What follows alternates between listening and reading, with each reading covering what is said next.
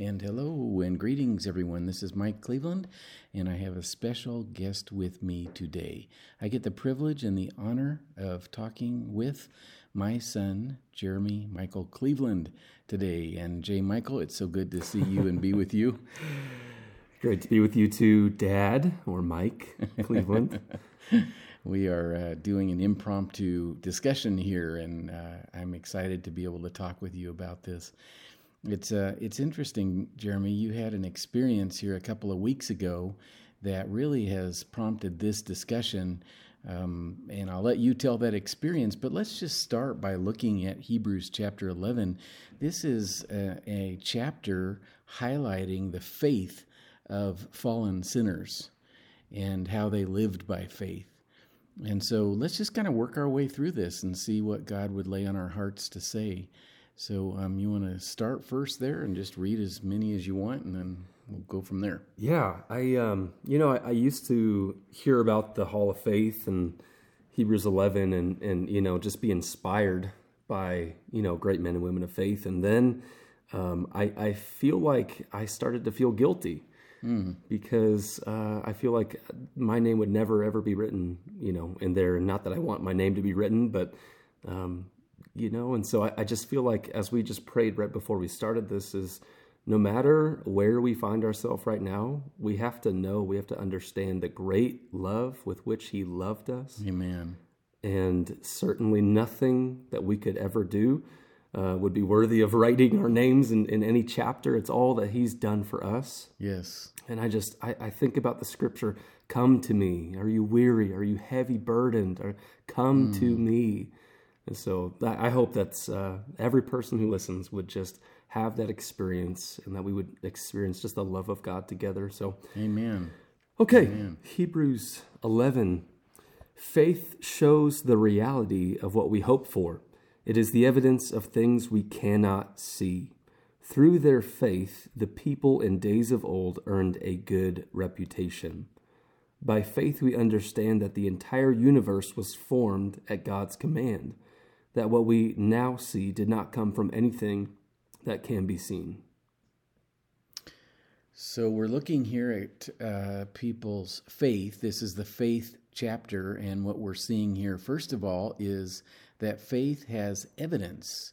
It's the evidence of things we cannot see. So faith is not just a blind leap, right? It's not just saying, well, I'm just going to believe that there's a God. Mm-hmm. It's having evidence. And we have the external evidence of the Word of God. We have the internal evidence of the Spirit of God. We have the historical evidence for the crucifixion and resurrection of Christ. So we're simply believing, in a sense, in history. But we have the internal evidence of God's Spirit working within us. And the people of old gained a good reputation.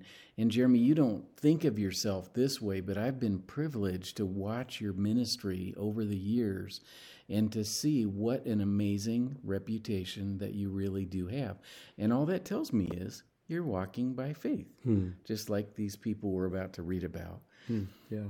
Can you tell me briefly about your own experience of faith?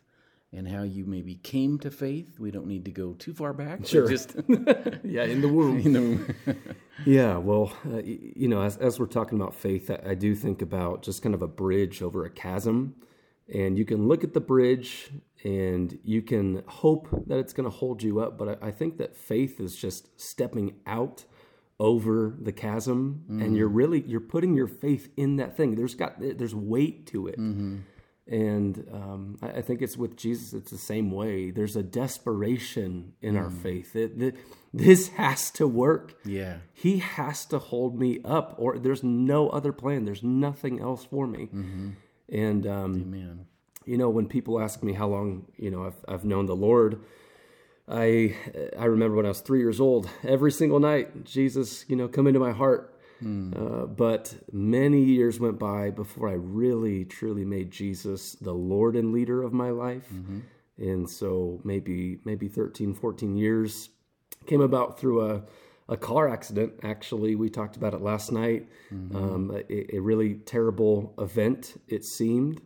but God really used it to reach me and pull me to himself, and just amazing, how that happened. And so you remember about, 10, 11 years ago, there I was, couldn't walk, couldn't think, couldn't sleep, and using a cane to get around. And I got a job reading my Bible and ministering to students, and I loved it. So God really he had to reach me that way. And so, I've been. You mentioned the job is reading the Bible. Yeah. And of course, faith comes by hearing or reading, hearing the good news about Christ. And so as you read your Bible, then God manifested himself to you through the reading of the Word. A lot of people would say, I have really weak faith, and yet they're not in the Word of God, where faith is both birthed and grown. So as you were in that experience in your life of reading the Scriptures, faith came to life, right? Yeah, I think about the road to Emmaus, the first time I ever really, truly saw it, as Jesus is walking with these two people who are downhearted and discouraged. And he starts to show himself, reveal himself, not there in front of them, but through the Scriptures. And he said, there I am in the prophets and the Old Testament and the law. There I am. And it became this adventure. Every time I opened up the Word of God, I had this massive, it looked like a wizard. I had this huge Bible carrying it around camp, that in my right hand and a cane in the left hand. Oh, wow. And just seeking Jesus on every single page of the Word of God. I mean, it came alive to me, and I started to see Jesus in new places, and that for me was what really awakened me to faith. And so you were integral in that, but also, Jesus just revealed himself on that road. Yeah, that's right. So. Yeah, that's beautiful.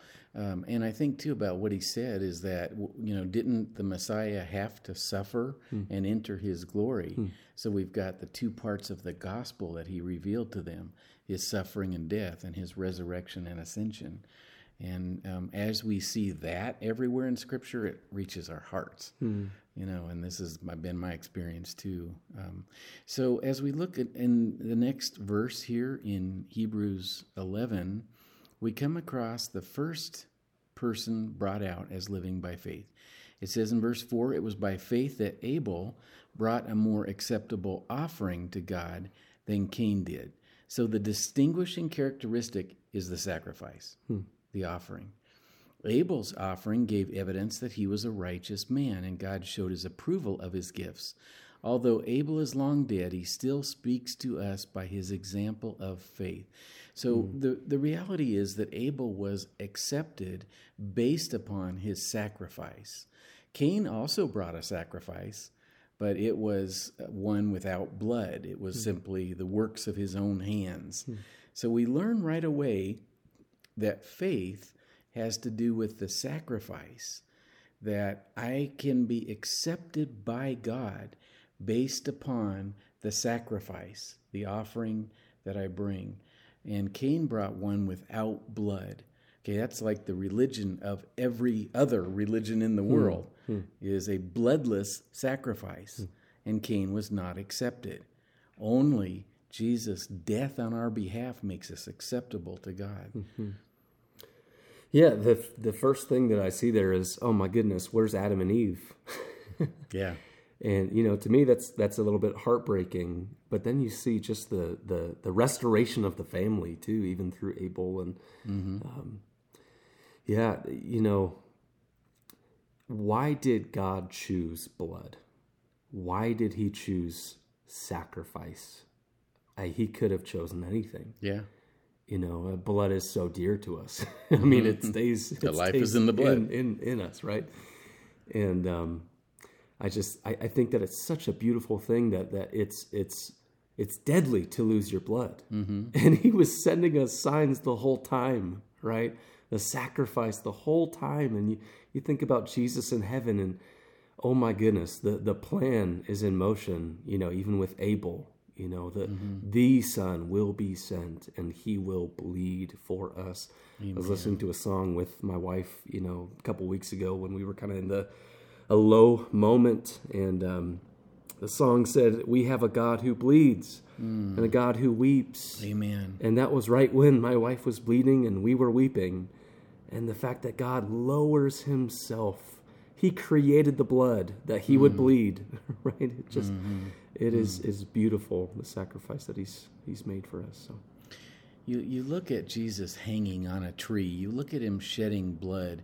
That is so opposite of Fat Buddha, or of any other religious figure who is often distant from his people and he's speaking down at them. What do we have? We have a God who bleeds, a God who loves unto death, a God who gave up his son, and the son gave up his life out of love for you. And so one thing that we need to understand is these people we're looking at are all sinners. Yeah. They had to bring a sacrifice in order to be acceptable. And so we understand then, of course, that we ourselves have grown up in sin. This is the way we're born. But God has provided the sacrifice that makes us acceptable in his sight. I think Abel got this understanding from his father and mother, Adam and Eve, right? Because he heard that God put to death an animal and clothed his parents with that. So this is where he got it. But talk to me a little bit, since we're talking about blood right here, this experience you mentioned that you happened, it's been a couple of weeks now. Can you just share what that was about?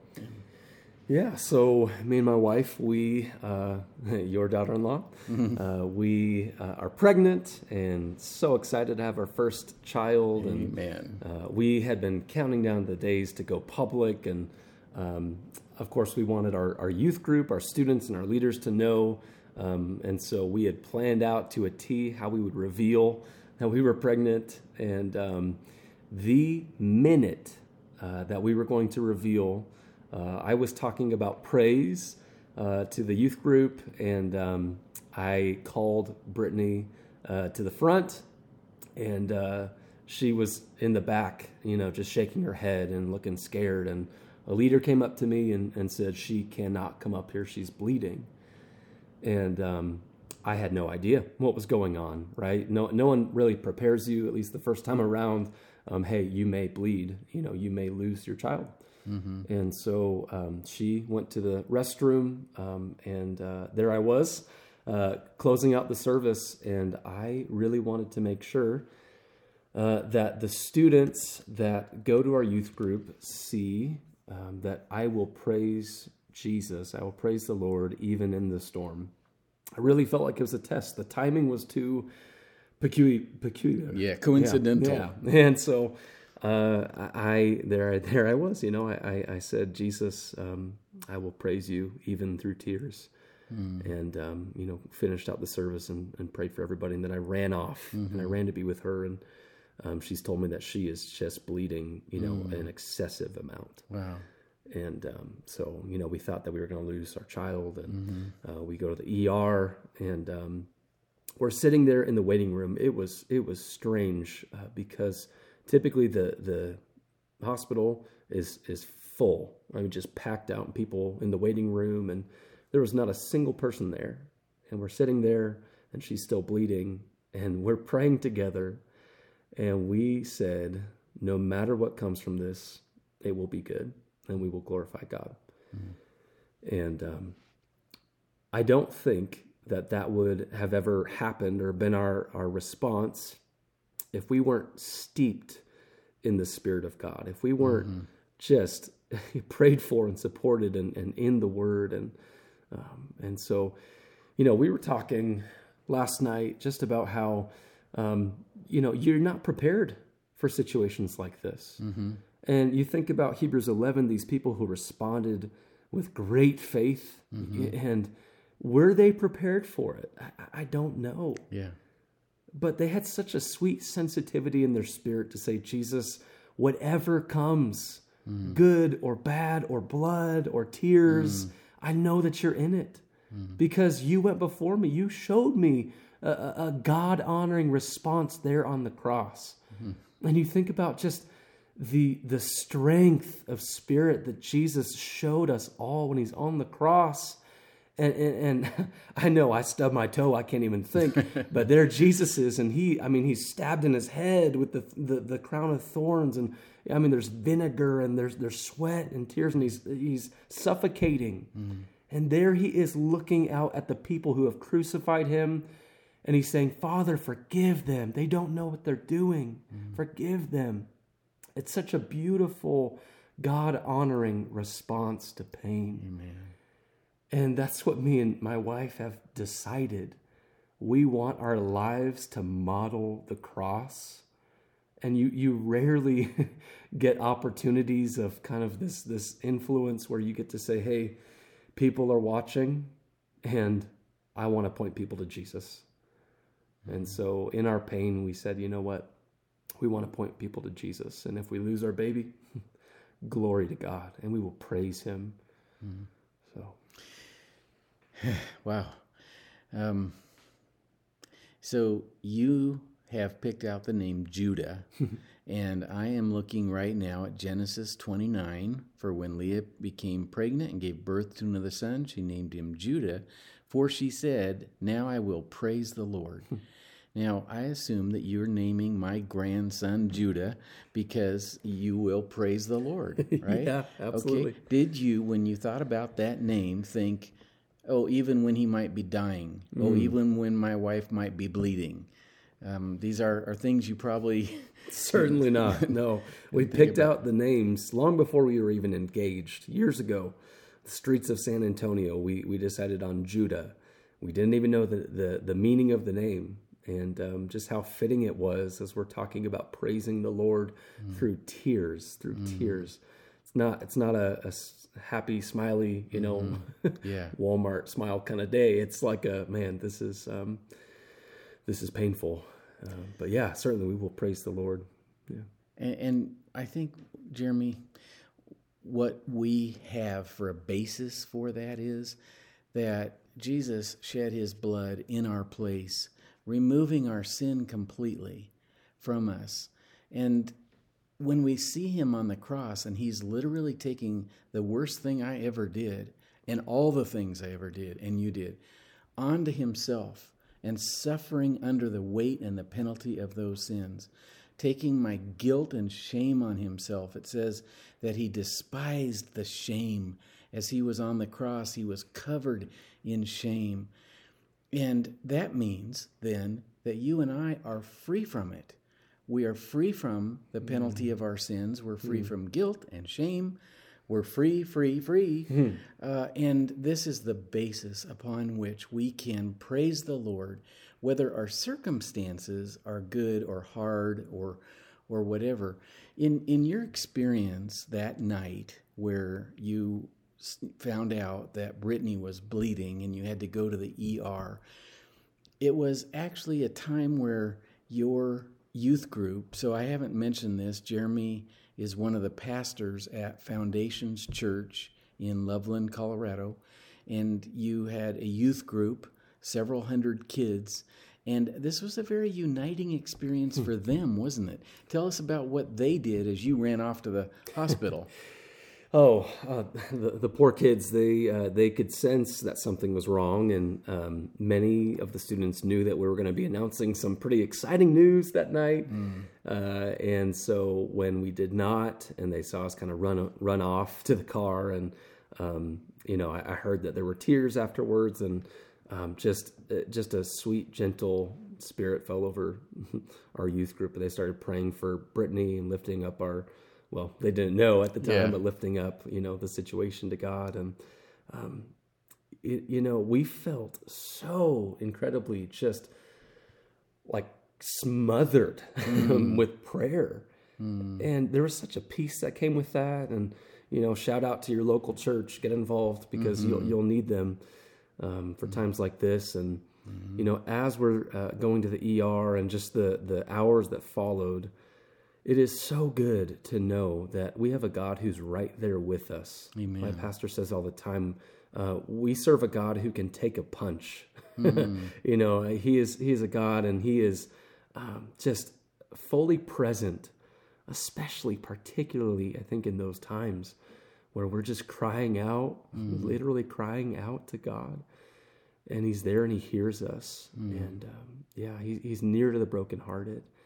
And so our students, they witnessed this desperate cry. And they kind of sat in the suspense of it for about a week, before we met again. And the following week, we brought Brittany up on stage, and I actually called every student forward to pray and just lay hands on her, and gentle hands on her. And it was just such a beautiful uniting. It just felt like heaven. Every person, same spirit, united, and just lifting up this child, Judah, before the King of Kings. It was amazing. And so that's one thing I've learned in my life is God can use the painful moments, and they can be incredibly uniting. Yes. Yeah. I had the privilege of watching that experience where you invited the kids to come up. And you know what impressed me, Jeremy? I watched as these kids ran up there. They wanted to share the love. They wanted to reach out their hands and pray for Brittany and pray for Judah and pray for you.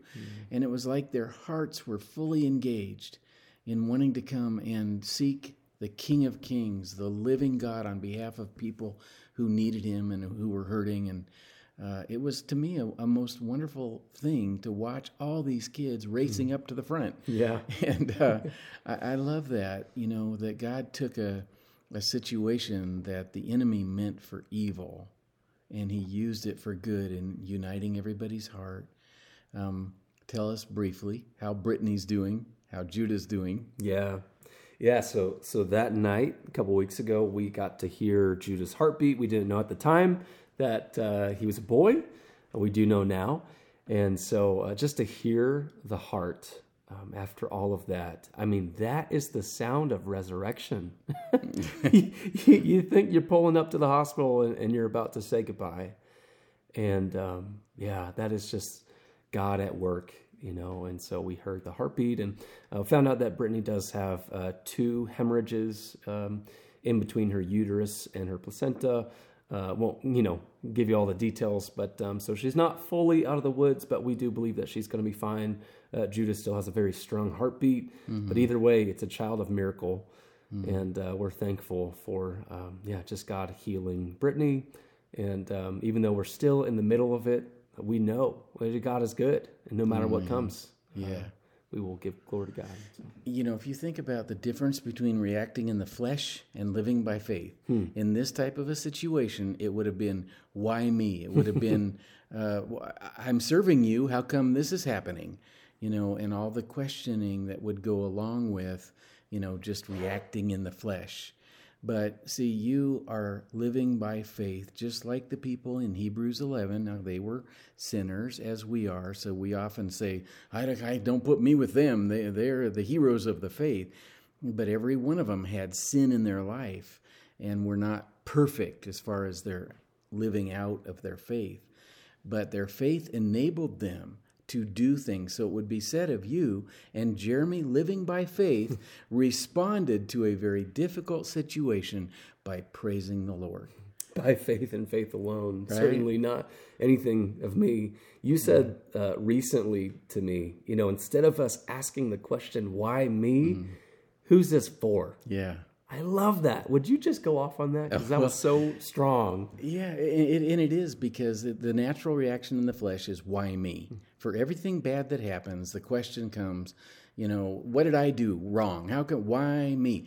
But what we do by faith is to say, who's this for? Because in 2 Corinthians 1, it says that we comfort others with the comfort we have received. So we have to go through difficult times, very hard and bad and severe trials, in order to be comforted. But that comfort is to overflow us to other people. So learn to have a immediate response to any difficult things that come up that goes like this: who's this for, Lord? Right? So that we're not saying, why me? We're saying, who for? Yeah. And that's one thing that I think both me and Brittany have prayed is we want our initial reactions to bad circumstances to glorify God. So you have some time to respond to bad circumstances in a good and God-glorifying way, but rarely do our initial reactions do that, right? Back to the stubbing the toe. Yeah. What's the first word out of your mouth? Right? Test word, probably. Right, absolutely. And so to be able to change how you react to things, I think you've just got to be with Jesus, walking with Jesus every day, every minute of the day. And certainly there are many days, probably more days than not, that I do not do that and I don't walk the way that I should. But certainly I think it's changed how we pray.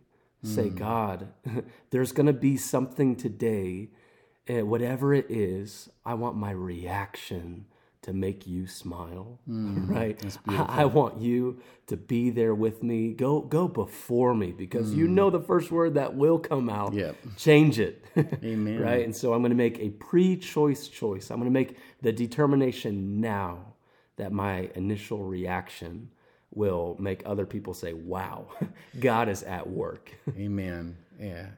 You led into the next verse, verse 5. You want to read that? Verse 5 and 6, maybe. It was by faith that Enoch was taken up to heaven without dying. He disappeared because God took him. For before he was taken up, he was known as a person who pleased God. If you think about what he's somewhat famous for, he walked closely with the Lord. And this is what you were talking about. It says twice in Genesis that he walked with the Lord and he was no more because God took him.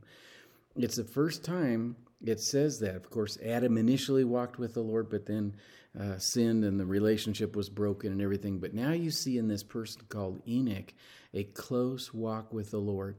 For our practical purposes, Jeremy, that means he was hearing from God as he walked along with him. He was speaking to God in a close relationship with him.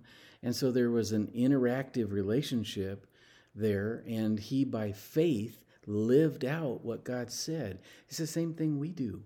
We hear God in his word. We pray his word back to him. We live by the truth of that word. We latch hold of the promises, because every single one of them is yes and amen in Jesus. Yeah. I think sometimes we boil down faith, I guess, or growth as a time thing. If I could just spend more time with God or more time in the Word, and what happens is we just don't. We don't spend more time. And I remember this kind of famous worship pastor. He was traveling, and he had some people asking questions, and somebody asked this person a question. They said, you know, you've been leading worship for thousands, maybe millions around the world. What is your time with Jesus like? You must spend all day with Jesus. And he said, you know what? I spend less time with Jesus now than I did when I was younger, because God has given me a family and a ministry to steward. But I will tell you, the time with Jesus is always the best time. It's the best time of my day. And so for him, it's not quantity necessarily, even though that's not bad. It's quality.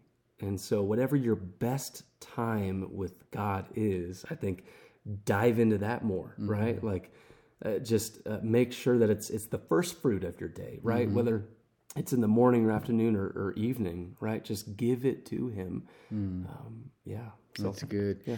I love that, because it takes, first of all, a heart change, right? Because if we don't have a heart change, then we're going to make excuses, and we're not going to have an interest in coming close to God, because we sense what? I'm sinful, he's holy, and never the two can meet. But in the person of Jesus Christ and through his death on the cross, the two meet and are joined together now. And so the cross removed anything that came between us and prevented that relationship. But as you look at all of these people, Jeremy, and we don't have time to go through the whole chapter, but each one of them did things because of their faith, right? Noah built a boat because of his faith, and they did things that seemed strange. Even as Paul says in 1 Corinthians 4, my dedication to Christ makes me look like a fool. Well, didn't Christ's dedication to us make him look like a fool, Absolutely. hanging on a tree, bleeding out, giving up his spirit, wearing thorns, makes him look like a fool. And it was the wisest thing anyone had ever done because it saved the world. And so our dedication to Christ can make us look like fools. Noah building a boat. Abraham going to a land he never had heard about, didn't know anything about, just started taking one step after another. And Sarah having a child when she was barren. And all these miracles happen. We started out by talking about the sacrifice. The other aspect of the gospel is the resurrection. And how do we see that if we come down to the end of verse 35? You want to read that? Yeah, women received their loved ones back again from death. That's the power of faith. Faith actually, living faith actually produces miracles. Yeah. And this is the great thing about walking closely with the Lord. You get to be almost like standing on the side of the road watching a miracle come by. Time and time again. So maybe somebody comes to faith in Christ, so they go from being dead in their sins to being alive in Christ. What a miracle. It's a resurrection. Yeah. They begin speaking differently instead of cussing and swearing and anger and all that comes out of the heart that's dead in sin. They begin praising the Lord, naming their kids Judah and things like that. So it's just a glorious thing to watch what faith does in the life of somebody. Yeah. To watch you in an experience where you might lose your son, lots of blood, praising the Lord and declaring his worth. That's beautiful. I think if Judah had died and then he came back to life, I think I would have done that Lion King, where he kind of holds up his son, the little lion, and it's it's just an amazing moment. I think that's an everyday experience at that point. It's just you're celebrating resurrection. I think we simplify it and we just don't think of what God has done in our lives as miraculous as it is. We have died. We have died. My sin killed me. Yes. My flesh, I could not breathe. And yet God somehow chose me and he died for me. And he's given new breath in my lungs. And so I am a walking miracle. Amen. Judah is still a dormant miracle, Yeah. right? I mean, what God is doing. So don't think what God is doing in your life an insignificant thing. God foresaw you before you were even born. And he saw your condition and he said, I love you with a burning passion that moved him so deeply off of the throne of heaven to come to earth for you. Amen. So stop going to the store and not telling anybody about the miracle that God has done in your life. Stop driving just sad and depressed as if God hasn't died for you. Amen. And I'm talking to myself. To myself. God is a miracle working God. And Judah is alive right now, but I see resurrection everywhere. There's resurrection across the table from me right now. Dad, I tell people all the time, you were dead. Yes. I mean, you guys don't know. He was a bad man. Yes. And certainly now you have been made alive with Christ. Amen. And You led into the rest of verse 35. Okay, because you said, what if Judah had died? Okay, because we talk about, faith made them get their loved ones back from the dead. But it goes on to say in verse 35, but others were tortured. I'm not sure I understand. Refusing to turn from God in order to be set free. Refusing to turn from God in order to be set free. In other words, you could go free here. All you have to do is deny Christ. They placed their hope in a better life after the resurrection. Some were jeered at and their backs were cut open with whips. Others were chained in prison. Some died by stoning. Some were sawed in half. This is brutal. Others were killed with the sword. But again, what do you see? Their faith taking them to the end, right? Instead of their faith enabling them to do something, miraculous, their faith is keeping them in Christ until they breathe their last breath. what is it that would enable somebody to be sawn in two or stoned to death or killed by a sword or have their backs ripped open, torn open with whips? It's because they had learned to fix your eyes on Jesus. And what happened to Jesus? His back was cut open with whips. He died in this horrific way. And as you fix your eyes on what he went through, and specifically you see him, John 13, verse 1, he loved them to the end. He was faithful to the end. Yeah. And as you think about Jesus going that far, sinking that low for you, it enables you to endure anything and still praise the Lord. Yeah. And this is what you and Brittany are doing, and I'm proud of you. I know it's faith. I know that it's God-given faith. But as I see you persevere and continue to praise the Lord through difficulties like this, it just makes me say, there's my son. And, thankfully, Jeremy, we are enabled to live by faith. We will have failure. Of course, we do. We still do. We still fail, stumble in many ways. But because Jesus died for us, he's not going to give us up when we fail. He paid too much. Yeah.